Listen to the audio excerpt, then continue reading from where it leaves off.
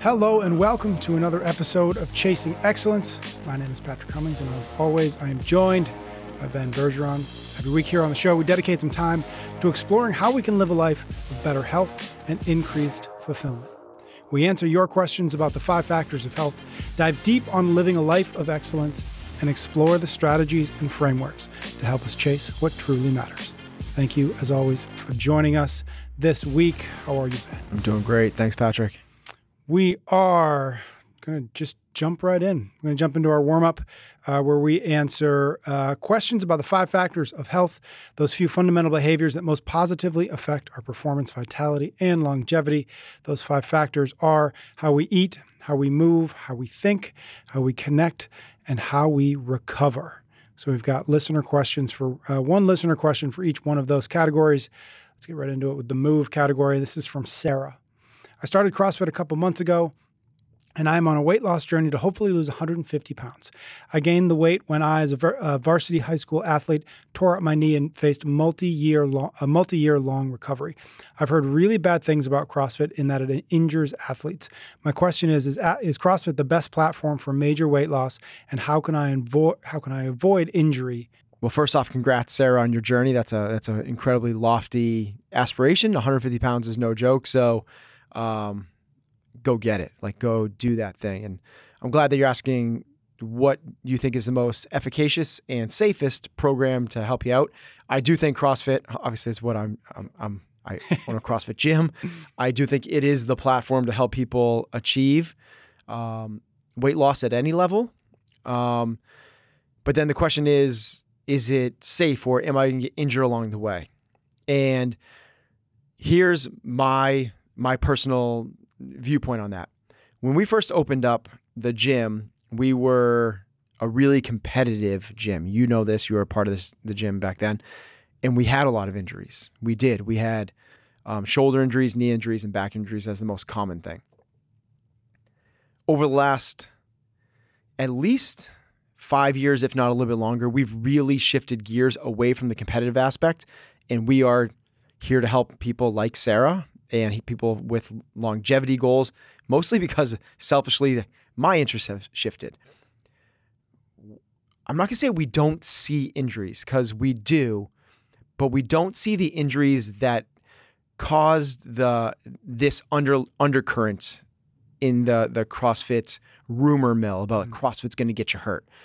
The injuries we see now are they're more like the slip and fall type injuries, right? Like somebody bangs their shin doing a box jump, that type of thing. What we don't see is the slap tears, the labrum tears, the disc issues in backs. Like that stuff it kind of went away as we morphed away from the competitive aspect. Mm-hmm. So the short answer for Sarah is, if you don't get wrapped up in either the sports or wrapped up from your ego in chasing something that's above your capacity, yeah, it's the safest thing you can do, because the most unsafe thing you could do is not do functional movements at all. And that's the first principle of what we do. We do functional movements. Mm-hmm. That is the thing that we need to be doing as human beings. If you don't do them, you're going to get hurt in the real world. And that's one of the funny things that no one really talks about is, my mom wasn't doing CrossFit and she got frozen shoulder. But no one talks about if you don't do this, you're going to get hurt. So it's not me being defensive of the subject, because we did see a lot of injuries for the first 6 or 7 years. But the back half of this journey, the last 5 or 6, they're really, really few and far in between. So Sarah, I do think that you're on a great path, and I do think this could be an incredible vehicle for you in your weight loss journey. Okay, our next question is in the think bucket, and this is from Carson. When you are approaching an event that you know is an opportunity to perform well for you, how do you keep from focusing on the quote-unquote result you're expecting? How do you tune into the process and that day's task at hand? Such a great question. Okay, this is kind of the crux of what we're all trying to do, right? Which is this big buzz thing in our world over the last few years, which is be present. And this whole mindfulness movement evolved out of this thing. And what that means is, at a really high level, it's be where your feet are. Don't be on your phones. Don't be distracted. But there's the next level to it, which is don't let your mind wander to the past or to the future. Be where it is. Now, I know everyone on the show knows that, but let me just frame it a little bit. When your mind goes in the past, if it's thinking about something that's not optimal, it's going to have regrets, or it's going to be a negative feeling, right? Mm-hmm. And if we're projecting out towards the future, we're going to have anxiety, stress, doubt, fear, whatever it might be. It's also going to be that. So herein lies the challenge. Can we, when we feel those things, as Carson? Andrew. Thank you, Carson. As Carson's alluded to, which is he knows what to do, is to pull back into this moment. So as you start to think about the results, positive or negative, we're not here where we are right now where we can make the most changes. Now, when we talk about that, all we're doing is just pull back, Carson. Pull back, pull back. This is the work. Now, the work, it's really hard to do this when you have something really meaningful in front of you, right? So we have your job interview, you have your performance, you have your championship game. Those are the big ones. It's really hard to pull back in the present. We're there. What we need to do is practice all the time with the small things, because you can't. The answer is, Carson, you can't if you haven't practiced. But just like everything else, you need to practice this all the time. So what this means is becoming aware of these inner feelings and becoming aware when your stuff is getting hit. You have an inner sense of well-being. You're at homeostasis. You're at center. Something comes along that knocks you off center. Something that brings something up from the past. God, a lot of regret about that. I wish I had done that. Or fear, doubt about anxiety about the future. Like, oh my gosh, what's going to happen? When you feel those things, pull back to center. You can't move forward as productively when you're not at center. Think about it. Point A to point B, the fast way to get there is a straight line. That's the center. When we're trying to move forward through our lives, what happens to most people is they're constantly getting bumped off side to side. Think about the past, think about the future. Think about the past, think about the future. You're not going to get to where you want to go as quickly, as efficiently when you're bumping up against the walls of the hallway. It's a much easier, more enjoyable process, and you get there faster when you walk down the middle of the hallway. What we want to do, and this is our challenge all the time, is simply be aware and recognize when we're getting bumped off of that center. And I imagine that's the case on big things and small things, right? Well, it's because so to me, this is like what happens in the big thing. So the big thing is, as Carson's alluded to, he recognized that, like, oh my gosh, I got this huge thing. What do I do? Well, the answer is, Carson, it's kind of too late. Yeah. Like, I hate to say it, but like, it's too big to deal with. You're past your threshold. Yep. It's going to overwhelm you. You got to work on all the small bite-sized things along the way. And all that will happen is, just like your fitness, your threshold will move up. And the things that you'll feel it. You all of a sudden, like, there'll be this day that like somebody said something that used to kind of like bump you off center, and you go, whoa, that is like, I'm not getting emotional about that. Mm-hmm. I'm not overwhelmed by that. What you're saying is, I can handle it. And then all these little things start to become, now you work on the medium things and you work on the bigger medium things. And then eventually we're able to handle the really big things. But for right now, like, it's going to be, those are hard. It's hard to not project forward when you have one of those big life moments. Mm-hmm. So just work on the small things. Love it. All right. Next one is in the eat factor. And this is from Mandy. How do you and Ben feed your kids, especially for school lunches? Do they get teased or feel peer pressure to eat like other kids? Do you aim to get them a certain amount of protein? So she asked both of us, so I'll let you take the crack at this. Yeah, I'm happy to. So just for context, my oldest is 5.5, so he's in kindergarten. So we're just starting the school lunch. And I'll be honest, there are more days than not he comes home with, so he brings his lunch. And he comes home with everything eaten except the protein. So we're working on that. So we've tried different things. What do you do for? Yeah, chicken, hard-boiled eggs. Sometimes we've tried salami, and we have like periods where it's like, oh great, he ate it, and then like a week or two, he's just like, yeah, he's not into that anymore. And so So what I do is I take care of breakfast and lunch in the house. And so I load him up with protein in the morning. I do sausages and some egg or some cheese or Perfect bars. And so mostly for breakfast, he gets almost exclusively protein and maybe a little piece of fruit. But he'll eat the fruit if I give it to him. If I just give him the protein, he just eats the protein. Because I know at lunch, he tends to kind of be in a deficit at that point because he just doesn't eat it. And so in terms of like the kind of the sub questions, like peer pressure, he does notice that a lot, like some of his friends get, like they buy lunch and some of his friends don't eat, healthy foods, but he's not at the age yet. The other kids are like, why are you eating the vegetables and the fruit? So we haven't gotten that yet. We haven't dealt with that, but your kids are a little bit older. So I'm curious. So my kids right now, my littles are 8 and 10. So they're in 3rd and 4th grade. And just for some examples of what we do, similar, our kids, we try to do the same thing, which is really cool. We try to give them the protein in the morning. Harley, my daughter, 8 years old, phenomenal. She does the eggs and all of that. But Bodhi will do bacon. So we actually go with, we get really high quality source pictures of him eating bacon. Yep. So his normal thing is some fruit, either cut up apples or berries, and bacon. Harley will do that. I will also do gluten-free bread. They are not celiac, but they're gluten sensitive.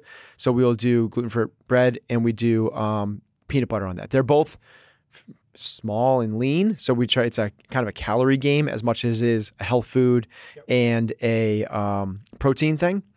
And then for lunches to try to get in the protein, we also do milk. They've recently gotten into whole milk, which is phenomenal. It's so like, it's kind of like, as long as they tolerate it, because there is dairy intolerances, but in terms of like the protein, carb, fat makeup of it, it's almost like it's a terrific food. So they'll do massive amounts of milk. And then for lunches, to try to squeeze lunches, they'll do anything from like, again, a all fruit spread. So another code word for jelly, but like not with the crap in it, and peanut butter and jelly, or on rice cakes.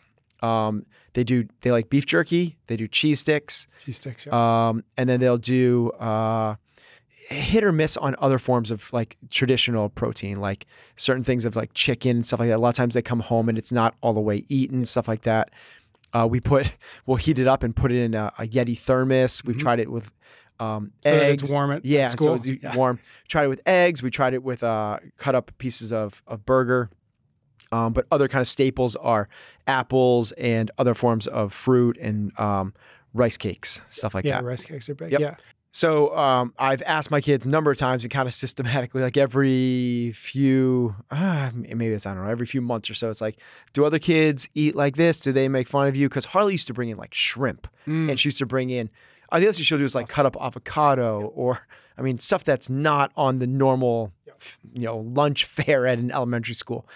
And they're like, no, they don't, I was like, do kids eat like this? They're like, no, most of them eat sandwiches, but they actually don't, which I was surprised about. I think it's a little bit different than when we grew up. I was talking last night at one of my kids' soccer practices, how this younger generation, I think it's the transparency of like, no one has to be perfect anymore. This like level of like, when we were growing up, no one wanted to be like outside the norm circle at all. Like if you were an outcast. And now with all this, I don't know if it's the Insta famous thing, but they realize like being different is kind of cool. Yeah. And if you were different when we were growing up, you were an outcast. Right. And now, like, if you're normal, you're kind of boring it. Yeah, we've been exposed to all the different kinds of different. So I don't think that people bringing in different types of meals is cause for bullying just yet.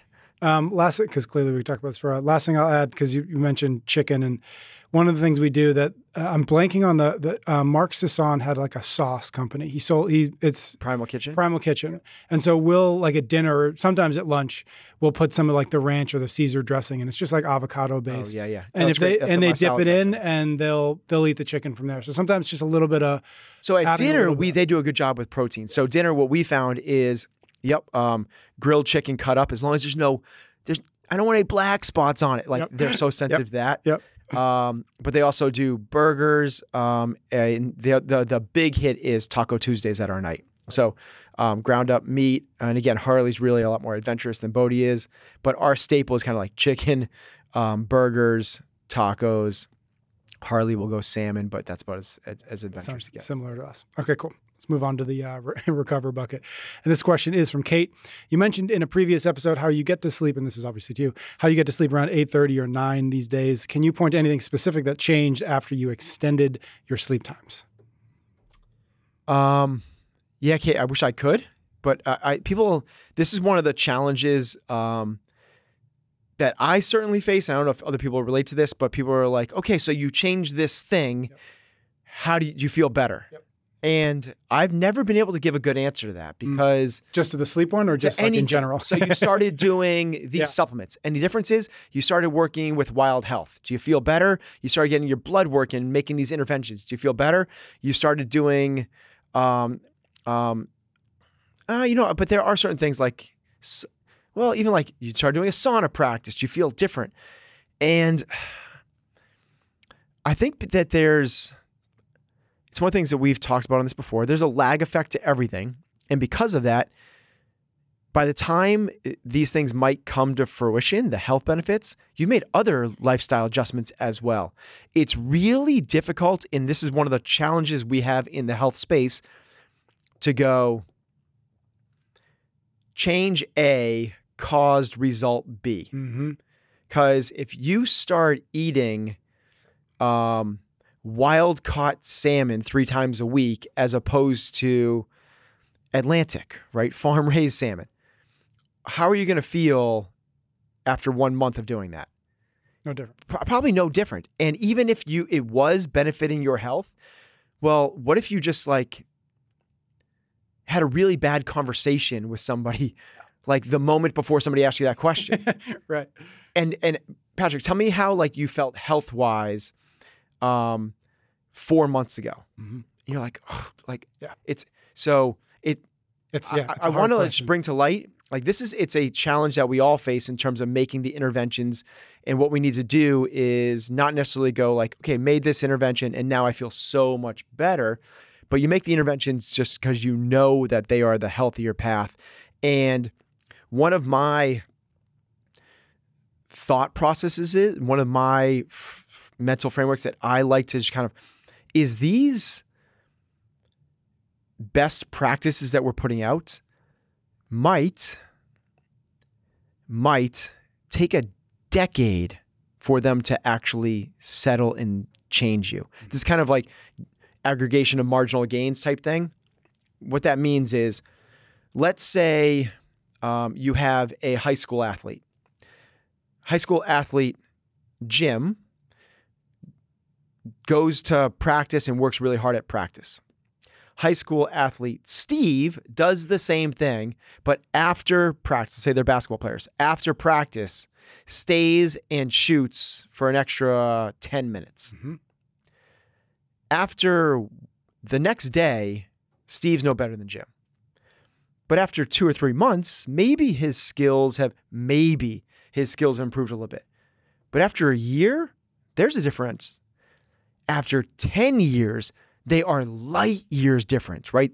That extra 10 minutes of work compounded over a 10-year period is a massive difference. It's the same thing of he invests $10 every day. Well, after a month, maybe there's a noticeable difference. After a year, there'll be difference. But after 10 years, this is what makes the big differences. And it's the same thing that we have to do with our health is go, I'm going to put these practices into place knowing that tomorrow I might not feel any different. Now, the cool thing about what we do is a lot of times we do, like particularly like the runner's high and the endorphins and the dopamine and all that stuff of that.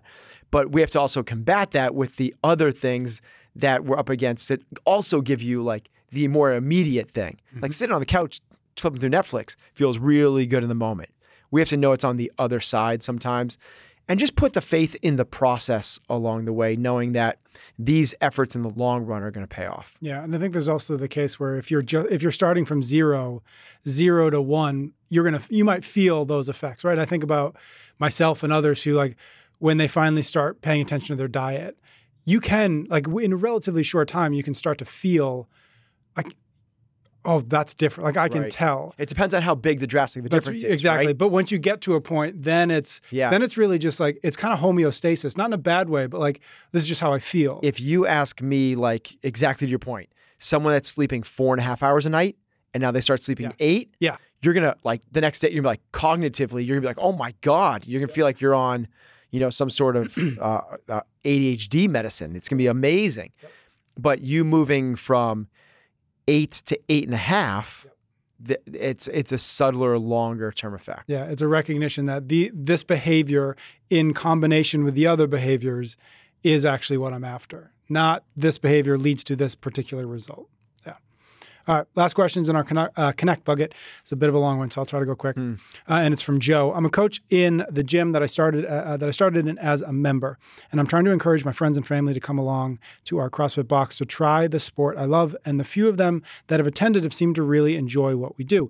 The issue is when it comes to price. In the UK, the CrossFit membership is roughly twice the price of other gyms and close to 4 to 5 times the budget of a 24-hour gym. My question to you both is, how do I justify the price of membership that often seems to be the only sticking point? I explain how much support coaches give and explain people often pay much more than this for one-to-one support. I quote the What is Fitness article to them to allow them to understand the CrossFit ethos, but yet money seems to be the only thing stopping them. Yeah, my answer to that would be you don't. You don't. You're never gonna like win people over on the price thing. So if you're an affiliate owner, and if Joe was an affiliate owner, and you're that sensitive to that type of a conversation, you feel like you're losing a lot of members because of price, I would say you're charging too much. Mm-hmm. And we've had this conversation before, but to me, the way you figure out your price is what's the most that you can charge without feeling 1 ounce of guilt or trepidation asking for it. If when you say it, somewhere in your head you go, this is a lot, maybe I don't, this is a lot of money. Like Joe just did. He labeled it out. So Joe, if you're the affiliate owner, you're charging too much. You go, listen, it's twice what a normal gym membership is, and it's 4 or 5 times the 24-hour ones. That's a lot. Then yes, it's too much. But if you said it's $10 more than a normal gym membership, Joe would go, and then think about what you get out of that amount. It's so much more and you just feel so much better about that.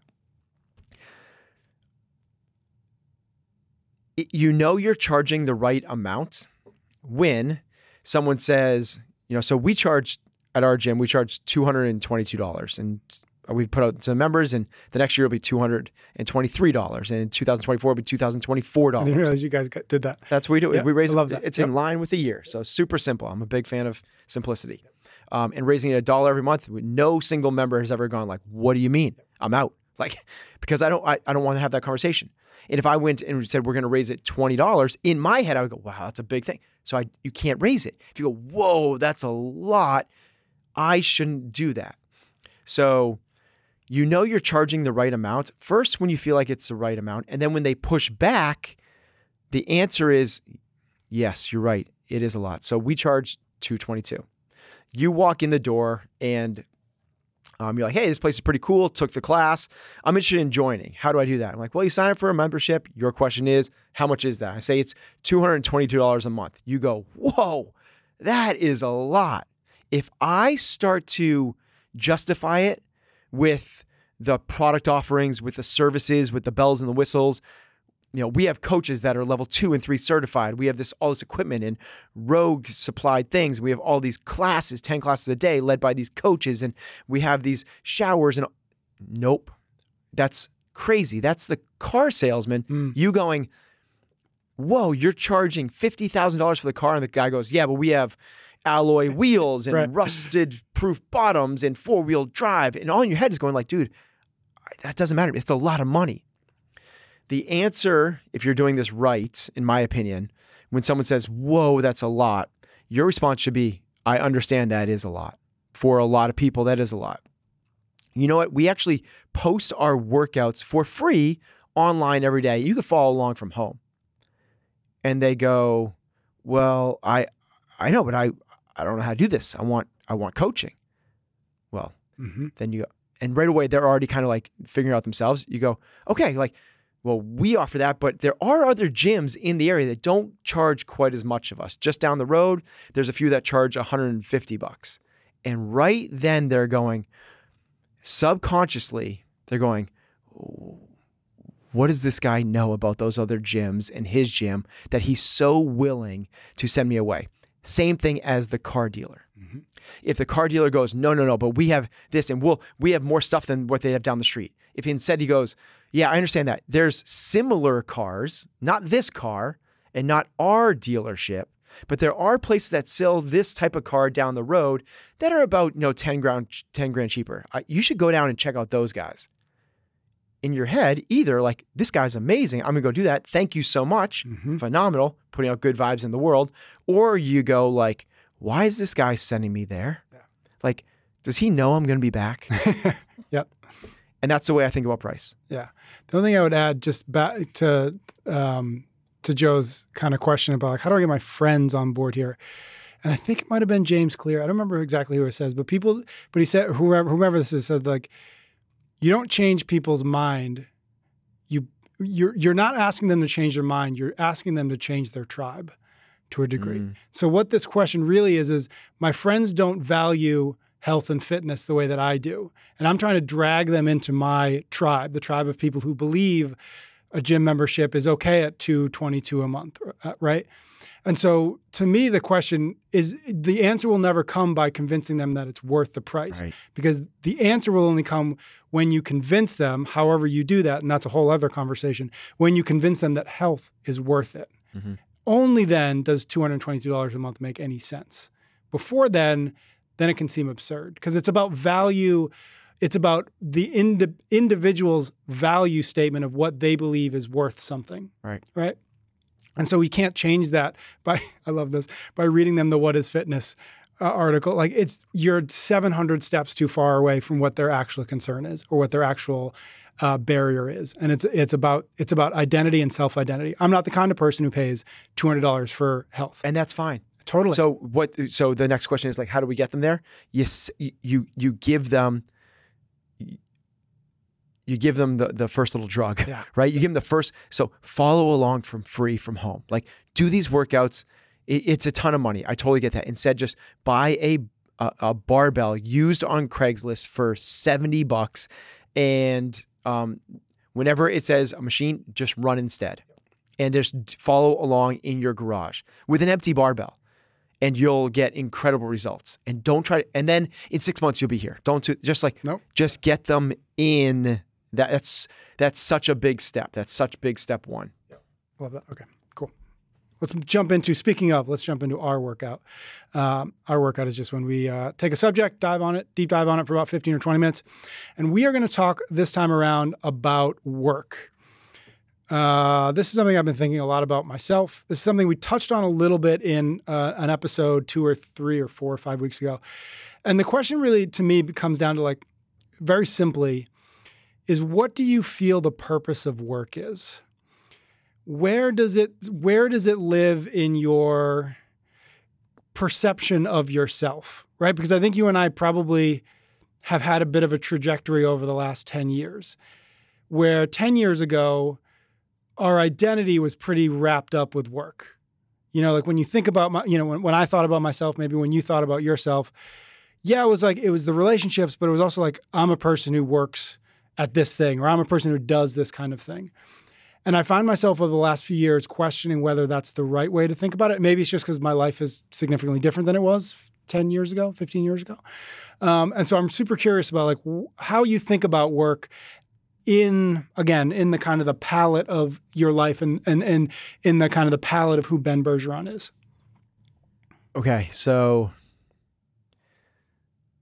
we've said it a lot here. I think that you doing what sets your heart on fire, you doing what you're passionate about is incredibly important. Yeah. I really, really do. And I know that there's different schools of thought to this, right? Like there's work as a means to an end. Like let's do your job so that you can create the freedom in your life to do other things. So you can retire early or follow your true passions or give back to other communities and other things. here's my take on this, and here's the reason why I believe it's so important that we align it with our own values, passions, and purpose, is that it makes up half of our awake time. Yeah, right. So we've talked about this before, but like the 3 8-hour pieces, right? So if you 24 hours divided by 3 is 8-hour chunks. One of those 8-hour chunks is taken up by your sleep. The other 8 of those hours is your work. So then the other 8 is your free time. 4 hours before work, 4 hours after work, or you kind of like play with the fractions however you want to. Maybe you get up late and it's 1 hour before work and, 7 hours after work, or whatever it might be, because you're a night owl. So that's a huge, huge part of what makes up Patrick. And I've been through this journey where I'm not passionate about what I'm doing. And I was playing the work as a means to another end, where I would go and sit in a cubicle, waiting for the weekend, waiting for 5 o'clock, waiting for the 2 weeks I got to go do my thing. To me, that's like a boxer walking into the ring, kind of like, we'll see what happens. Oh my God, you're going to get your freaking head ripped off. You might die. And that's the way I think about not being passionate about work. You might die. Not literally, but metaphorically. Your life isn't full. Now, I realize that this is a big ask for a lot of people, because most people are either doing the work as a means to an end. I'm going to save up a ton. I'm going to bust my ass so that when I'm going to do early retirement at age 50, I'll be able to go and kick it. There's a lot. So what that ends up doing is creating a lot of imbalance, because you have to really go now and really save a lot, essentially, live below your means, and or create incredible earning potential to be able to do that. Well, now we're out of balance. Like, my whole thing is, can we be doing it now? Like, work as a means to an end, you might not be here in 10 years. So what you've done is you've forfeited these prime years right now for something later. The second part of that challenge is it's a lot easier to just go get a job. It's a lot easier to go get a job as, like, you are a creative. You like to create things. You like to use your mind. You like to build things. You like to play with art in its many forms. But it's a whole lot easier for you to go out and mow some lawns. It's a whole lot easier for you to go out and be a trash removal guy. It's a whole lot easier for you to go get a job as an accountant or a lawyer or even a doctor, like, because there's a set path on how to do that. Where you're doing freelance, entrepreneur, create your own work all the time, use my mind. There's no set path for that. You have to go and do it all on your own. And the ambiguity and the yes, freedom, but lack of a concrete path makes that a lot more challenging. It's so much easier just to follow a set path. And what happens is that's where a lot of us get caught up in. Now we're in this quote unquote rat race where we're not doing what we love. And moving away from that financial security to where what you're doing is scary. It's hard. It's unknown, but it's exciting, and there's passion, and you're now the boxer walking in the ring like, I just love this. I love this. And that guy on the other side, I'm going to rip his head off, because you're going in there with all of your fervor and all of your might and all of your energy, and as a whole being coming in, bringing your best to that moment. The work, he's the fight. The boxer's work is the fight. He's bringing everything to the fight. And if you don't do that, that to me is the opposite of chasing excellence. It's deferring what makes you alive. It's deferring your best to a later unknown date. And that's just That's just something that doesn't, I can't relate with because it's out of center and it's out of what we talk about all the time on the show, living life for the purpose of fulfillment, not for achievement.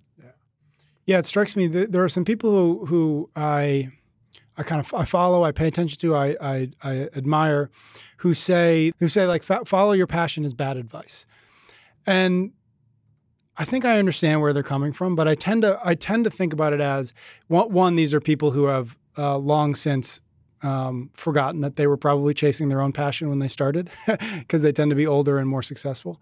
But more than that, what I tend to think about is I've never gotten good at something that I didn't have passion for before I was good at it. And I think that there's some confusion that like follow your passion. It's you figure out what you're passionate about, which is a whole other conversation, but then that's where you stop. It's like I found it and now I get to go do it forever. But to me, the figuring out of the passion, and again, you can put in whatever word that you want in there. I love your heart on fire. That's just the beginning. That's just like walking in the door. And then it's about all the skills and the work and the effort and the iteration and the failure but without the passion, at least, and this, just speaking completely for myself, I can't get through the failures and not that I can't get through struggle or failure, but absent something that's setting my heart on fire inside of it, I can't muster the energy to go through 6 or 7 iterations. Yeah, and it doesn't need to be the thing like, it's my one singular thing. It's my reason for being. It's the reason I was born was to serve coffee to people, right? Like, right. But if serving coffee to people is something that you enjoy, that's what it is. It's like, do you enjoy this? That's your heart on fire. It doesn't need to be, because I think when people hear this, they misconstrue it as, well, this isn't it, so I'm going to try this thing. And this isn't it, so I'm going to try this thing. You don't need, and this is what spurred this for me. It doesn't need to be, you don't need to go and find your passion. You go and find something that you enjoy. Mm-hmm. And then through the development, because you'll enjoy the process, you have to enjoy the process, not the result. So I'm not going to go and become a high-powered lawyer because I want the mahogany desk in the corner office and to be making $6 million, a year when I'm 55.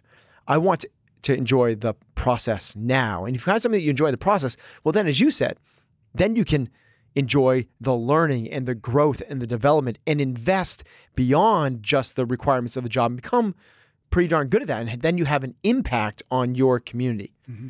The second part that's really important. So first one is, it's not like this, don't just bounce around. Like Ben said, I got to find the right ladder to climb. This isn't it because you got one rung up and now you're going to do the next one rung up and you don't get anywhere. But the next one is, it's not just passion. We want an overlap of 3 different categories. And when these things overlap, that's a potential opportunity to pursue. And that is, yes, one is your passion, the thing that you enjoy doing. But the next is, do you have some level of talent there? Mm-hmm. Like, you got to be good at what you do. Otherwise, you're unhireable. Mm-hmm. And the third is there economic opportunity there? So an extreme example of this would be, well, I really love baseball. Like, I love baseball. And yeah, there's huge earning potential in baseball, but I can't hit a baseball. Right. Like, I'm terrible at baseball. So that shouldn't be the thing I pursue. So that's because you don't have the talent one. We've already talked about the passion one. If you don't have passion, you're a boxer walking the ring that doesn't care about this thing. Like, that's a dangerous place to be. You have to be passionate about it. But the third one is the economic opportunity. And that is someone that, somebody that is so passionate about ant farming. Mm-hmm. They love ant farming, and they're the single best ant farmer in the world. Well, where's the economic potential in ant farming? Mm-hmm. Like, that might not be the place. That might be where you want to do the work towards another, as a means to another end, because there's no earning potential there. So maybe you get a job in another type of thing, another type of farming, or another type of animal or agriculture or biology or something else. So when your passion overlaps with economic opportunity, which overlaps with talent, that's a worthwhile pursuit in terms of career or work. Has to one of the first questions I asked, has your perception of work and its importance of work changed, let's just call it, since you started the gym when, 15 years ago, almost 15 years ago? Like, how is that, again, because like I knew you enough back then, you worked a lot, right? Mm-hmm. It was part of who you are. It's what you wanted to do. Like, you wanted to be in the gym all day long. Like, right? Like that was, and then of course, like life happens and you get married and you have the kids and et cetera. And I know your life now is this striving for balance across these different kind of elements of your life. How is that? How is your kind of, I don't know what to, like, how important is work or yourself in work as it relates to what it was when you started? So when I started, I think that my understanding of excellence, chasing excellence, was a little bit more leaned towards the excelling at what you do. Yep. And it's evolved since then to be more holistic, more balanced across all of what you do, not just what you do for work.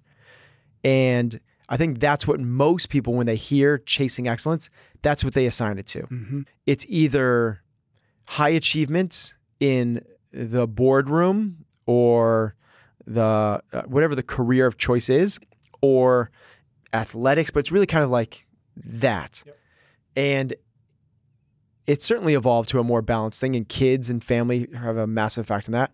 But I also believe it's, I've created some more financial stability because I did work hard. Yeah. Now, when I was doing that, I wasn't working as a means to an end, though. I love, you were here. I loved the hard work. So to me, I was just investing into my passion, into the thing that I really, really enjoyed. But when there's only 3 legs to the stool, there's less to balance. So you pour more into those things. Right. I didn't have a wife or a kid. So those 4th and 5th legs of that stool didn't exist. Mm-hmm. So more can go into that work one. I had my own health and performance, and I had my own hobbies and friends, and I had my career that I was trying to build as an entrepreneur. Those were my 3 legs. Well, now I also have wife and kids. So it's just something has to come out of one of those legs to allow the other ones to stand up. Mm-hmm. What is your advice for young folks who hear this sometimes countering advice of follow your passion, and just as many people saying that's terrible advice? How do you suggest, I'm just thinking about, Maya or Jonah, like how do you suggest that they start to navigate as they're just kind of entering into a life where work becomes, or certainly can become, one of those legs of the stool? How do you have them, is it not a balance? Like, don't worry about balance, work your butt off for some number of years. Like, what is the advice you're starting to give the older kids? No, it's the same thing. Like, you don't have to find the thing, right? But do something that you think you're going to enjoy. You have to enjoy it. So for really concrete examples, Maya graduated college last year. She's now getting her MBA, and she's looking to go into venture capital. And she's so excited about that. She's seen a little bit of that, just through like our friends. And she got really excited about, some of my friends that do that and talking to them, and it sounds so cool. When she's done some of the work in terms of business development stuff in other areas. And she's obviously worked here as a startup. So she's very interested in the entrepreneurial side of things, but not as being an entrepreneur herself, but investing in them. That's awesome. Mm-hmm. That's phenomenal. Like, go and do that because you're interested and excited about it. And above that, go have experiences. Life is about having experiences so you can grow and evolve. That's, to me, there's no other, getting esoteric and really high level and maybe expanding this conversation a little bit, but as good a definition of the meaning of life is to grow and evolve, which means to have experiences, live your life, and grow through those. You can't grow and evolve unless you do things. Now, you could even just like doing things could be like sitting, meditating, doing nothing, but you're doing something. As a young person, my advice is go and do it. Like just go and go and try the VC thing. And then and don't stop after 6 months. Go and do it. Do it for a year and a half, 2 years. And after that, if you don't like it, like go and do something else. But if she came to me and was like, hey, instead, I'm really thinking about taking a year to go and travel around Europe with a friend. Like phenomenal. Like what an amazing experience. Like it's about the experiences. So the thing I wouldn't want her to do is just take the easy road of whatever that might look like, something that she's not passionate about. I'm just going to go and do this because I don't know. It seems like the thing to do that I could, really set myself up for a good career. Mm-hmm. There's no passion. There's no life inside of that. It strikes me that it kind of embedded in that and in some of the stuff we've been talking about, there's this kind of toggle or this struggle again between safety and risk, or at least perceived safety and perceived risk, right?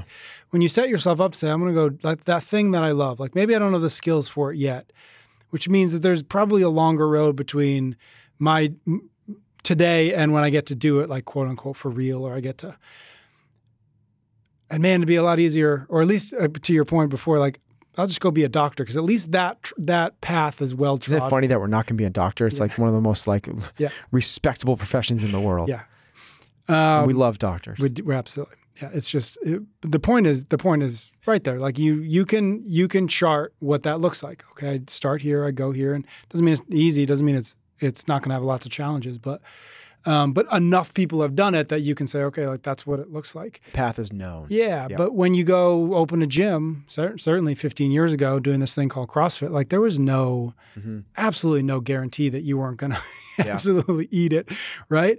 And so it was risky, and at least there was a perception of risk. And I always think about that word perception, the perception of safety versus the perception of risk. When you really unpack that, is doing something that you care about risky, or is doing something you don't care about because it's safer actually more risky? So this is like it's an exercise in semantics. So what is risk? What is safety? And then it's also stepping back which is riskier, which is because I'm going to go work for Amazon. Right, I'm going to work for Amazon in the marketing department. Yep. Well, seems like it could be safe. Amazon's a company that's not going to go away and all that stuff. So it seems really safe.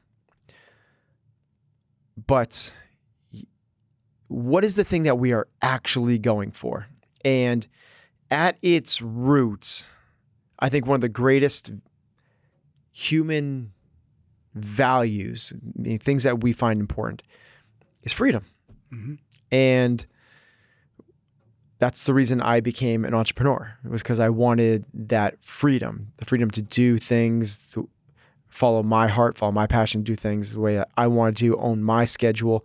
If I had an idea, I wanted to push on it.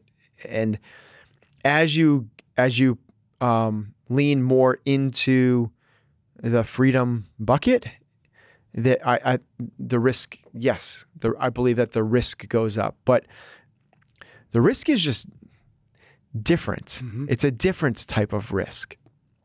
It's certainly a bigger risk of complete failure, right? Because you get the years of experience with Amazon. I've been a mid-level manager in a marketing department at Amazon for the last 5 years. Like, okay, that's like you can go probably pick it up and go and do it somewhere else. But what's the risk is, are you going to really get to where you want to be? And I don't mean, again, work to a means to an end. I mean where you want to be completely fulfilled every single day with a passion of your career. And the people that go the safe route are risking that. It's harder to find that. So which risks do you want to go for?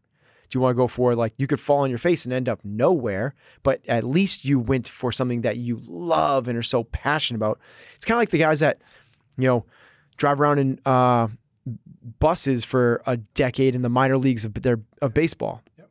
They make, $60,000 a year traveling and sleeping in hotels, or $45,000 a year. And they're, there's career minor leaguers. Well, they're doing what they love. Like, they're doing what they love. But the risk is you don't crack into the bigs and you become this 36-year-old with no work experience. And that's a risk. Well, the flip side of that is, nope, I'm going to go and, we'll take that Amazon, that mid-market manager type thing. And I'm earning $85,000 a year, but, I dread Monday mornings. I don't like my coworkers. I have no fulfillment in my job. Like, it's from there, it becomes a individualized thing. What is right for you? Where do you see the risk? And the way that me personally is, if you're doing what, I'm not gonna say what you love, but what fulfills you, because it's hard. Like anything's hard and you don't have to love every aspect of it. But if it truly fulfills you, if you're finding meaning in it, I know those are big buzzwords right now. Like, I want to have meaning. I want to have impact in my job. Yeah, you might not get that in year 1, 2, 3, 4, or 5. But if you feel like you're on that path, I think it's hard to second guess where you're going, because of what we start off this conversation with. It's half of your waking time. Like, don't you want to go into the ring every day, like, excited to throw punches back and forth with that person on the other side? I certainly don't want to walk into that ring and go like, we'll see what happens, but I don't really care. That's a really scary place that I've been there. There's been certain things I've done where, and me, I pull the cord on them, when I find, that's my litmus test. If I'm coming in and I'm like, I'm really not that excited about this thing anymore, running events like the ECC, huge, massive events, Boston's World Trade Center with, all the who's who of our sport coming in, is one of the 3 biggest events of the year. And I wasn't passionate about it. So it was like, let's just stop this thing. Because that's what I want to be able to do, is get excited about every single thing that's a part of my life. I love that. Okay. Let's wrap it up there and jump into our shout out. Our shout out is just when we take 30 seconds and read a listener comment, review, a note somebody sent us. And this one's from Caitlin. Just wanted to say a massive thank you to you and Ben for the work you both do with sharing your knowledge and lessons on the podcast. I've been listening to you both since October of 2019, and all the knowledge I unknowingly obtained. We snuck it in while listening, while walking, running, stretching, working out has helped me get through one of the toughest times I've had to face in my life so far. Just wanted to share my appreciation for the work you do. So thank you, Caitlin. We have a lot of Caitlins that listen to the show, by the way. Do you feel like that's multiple That was Caitlin? The last shout out was from a Caitlin. Was it really? Yep. I think it was spelled differently, so I don't think it was the same one. I don't see the spelling.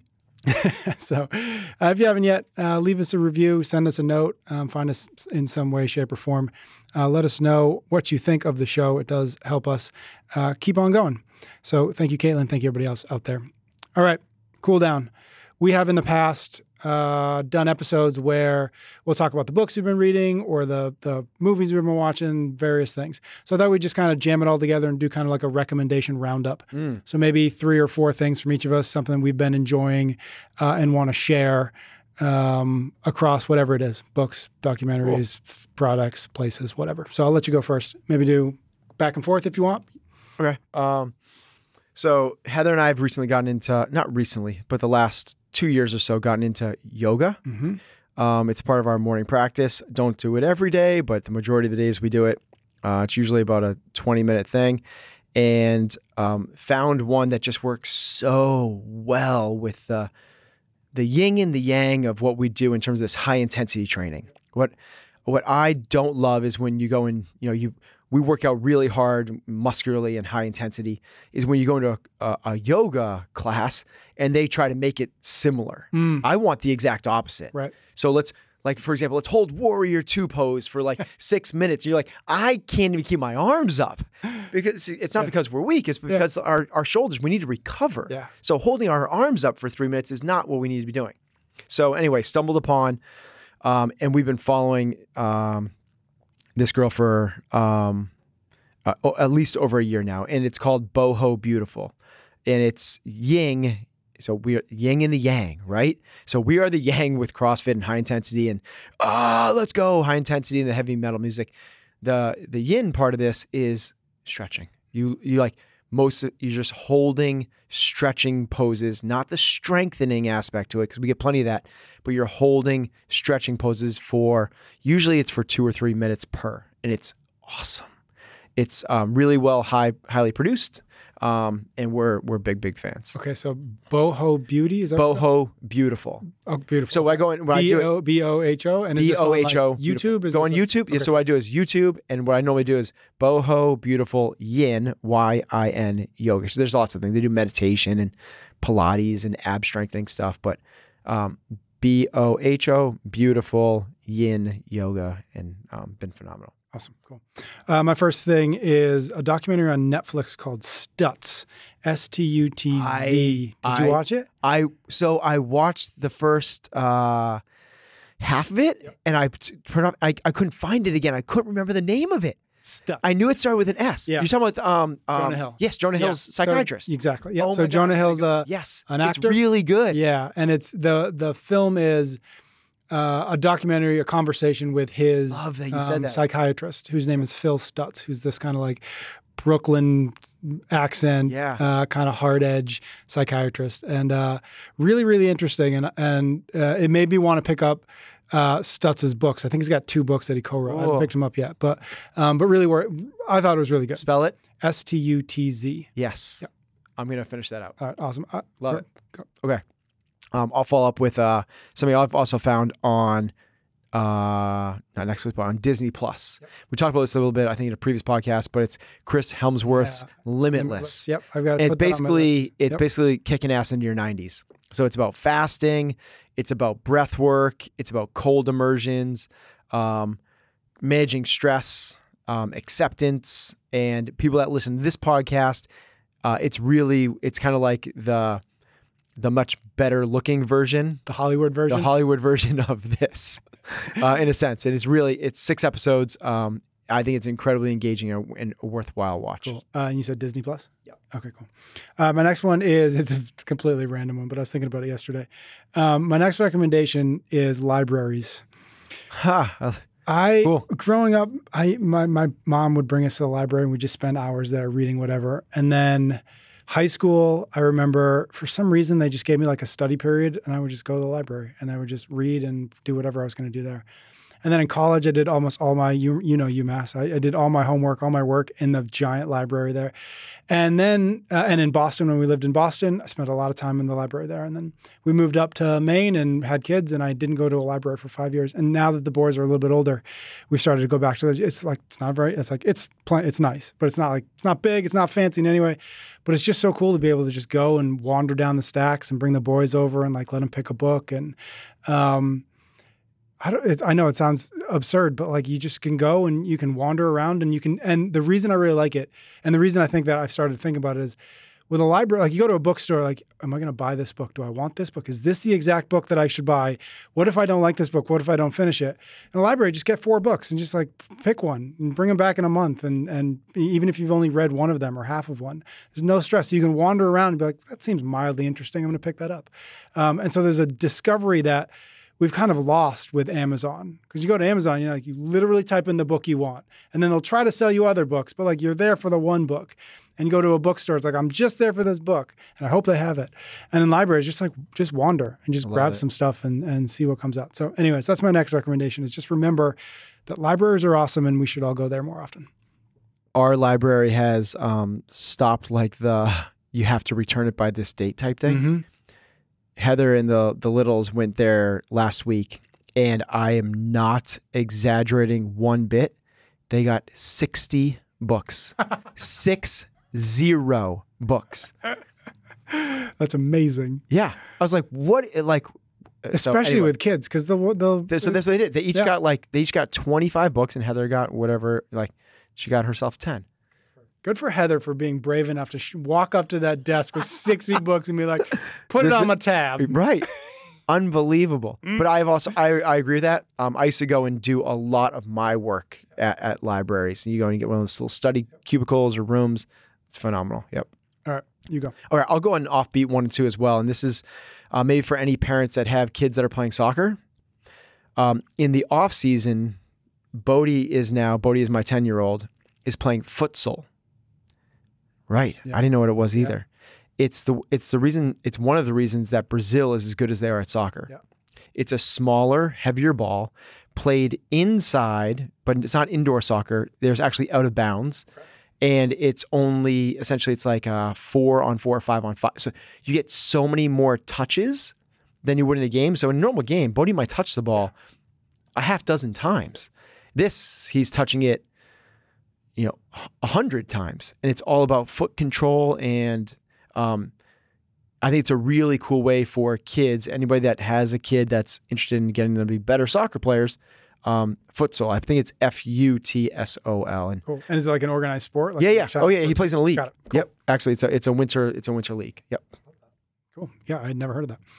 All right, next one's gonna be a podcast that I just started kind of dipping into called "I Will Teach You to Be Rich" by Ramit Sethi. Cool. Sethi. I don't know if you've ever read his book. He's got a book by the same name. It probably came out, I think he re-released or he updated it within the last 3 or 4 years, but it came out probably, I don't know, 9 or 10 years ago.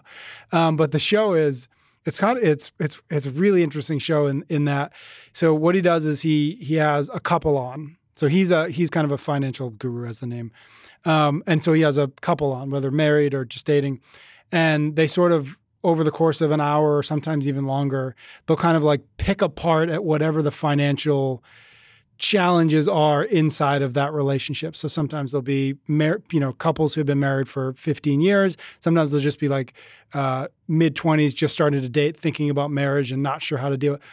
And it's fascinating and awkward and uncomfortable to listen to people talk about money. Yeah.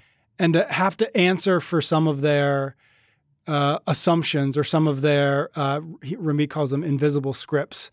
And he's really good at being...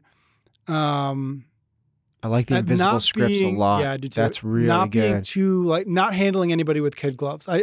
So the fun thing to do is listen to it with your significant other, or like both of you listen to it and talk to it. So Michelle and I started to do that.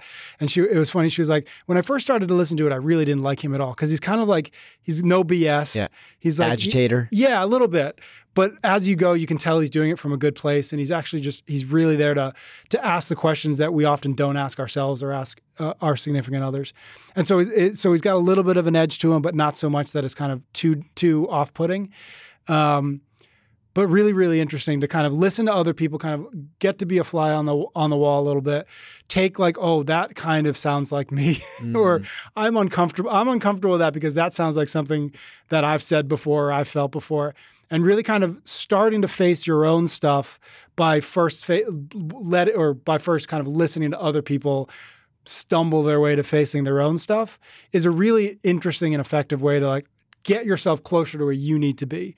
Is okay. Like, again, it's like, I'm not that person, but I'm like close enough to that, right, that like I now have to ask myself these questions. And what would be an example? What would be an example of like a question or a thing that he would kind of poke at that would? So one of the I think the most recent episode I listened to, which was probably a few episodes back, he was talking to a relatively younger couple. They had just gotten married and had a kid, and she was a nurse, so she was making like $100,000, and he was doing something in sport management. He was making like $50,000, and through the course of this conversation, Ramit kept kind of getting back at the fact that. That the young man was he had some invisible scripts going as it relates to the value of a person who wants to make more money, right? So when he unpacked it, he started to realize like, oh, when I moved to California, I surrounded myself with kids and families who like, that was their status. And they used that status to kind of beat up on the kids who weren't like that. And so he had started to associate, if I'm the kind of person who wants to go make a lot of money, I'm the kind of person who treated me badly when I was 14. Money is evil. Yeah. So just starting to kind of like answer those questions and say like, yeah, but what do you mean by that? Like, why that? Just, again, was really interesting. Cool. So again, it's called I Will Teach You to Be Rich. And the book is good, but the podcast is a different kind of good. All right, I'll give you one more if you've got one more. I'll go with I'll do two quick ones. On Netflix, there's the Redeem Team. Don't know that. So it's about the U.S. Basketball team going back to win gold after they kind of had this debacle for maybe even 2 Olympics. And it's really cool. It's basically, there's a lot about it. It's Coach K from Duke, but it's really Kobe. Kobe's, you realize like how badass that dude was. Holy smokes. Anybody that has any sort of like basketball interest or team and leadership or a Kobe fan has to watch that. It's really cool. And then another one is kind of similar, is Onward, which is a book by Howard Schultz, who's the CEO of Starbucks. And it's, I didn't even really know about this, but it's how Starbucks kind of fell on their face in the 2007, 8, 9. Lost right before and then going into the recession. Basically lost, I wouldn't say that they were on the verge of bankruptcy, but they ended up closing down 400 stores. They lost 60% of their shareholder value. Really, really struggled. How they didn't allow themselves to be one of those companies that just fades into oblivion. They turned it around to be a world beater a second, kind of like an Apple story, right? Been at the top, went down to almost gone, then built it back up. And it's a very similar story where the founder and CEO comes back to make it happen. But he's very transparent in the challenges and the mistakes he makes, which is really cool. Yeah. Has there been just a straight up doc on Kobe? I mean, it might be too early. Like, I'm sure people are working on it, but has there been anything that, because to your point, like you've got to go to a thing you didn't expect, and you get a lot of Kobe out of that. Has there? Do you there know probably is. I don't know of it though. I'm just because every time there's so much content, like there's more stuff of every time you see stuff of him, it's like, oh, he was a special breed. Yeah, he was a different breed. Not perfect person, obviously, but like operating at a. There is level. one. Oh my God, there's one scene in it that's just unbelievable. That shows his like how competitive he was in a way that like. I don't want to share it because it's like so awesome. Okay. And that was called what again? The Redeem Team. All right. This has been a long episode, so let's wrap this up. Thank you everybody out there for listening. Thank you for your ratings and your reviews. If you want to get a question in the queue for a future episode, find me on Instagram, PS Cummings, drop me a DM. I'll add it to our list. Until next week, keep chasing excellence.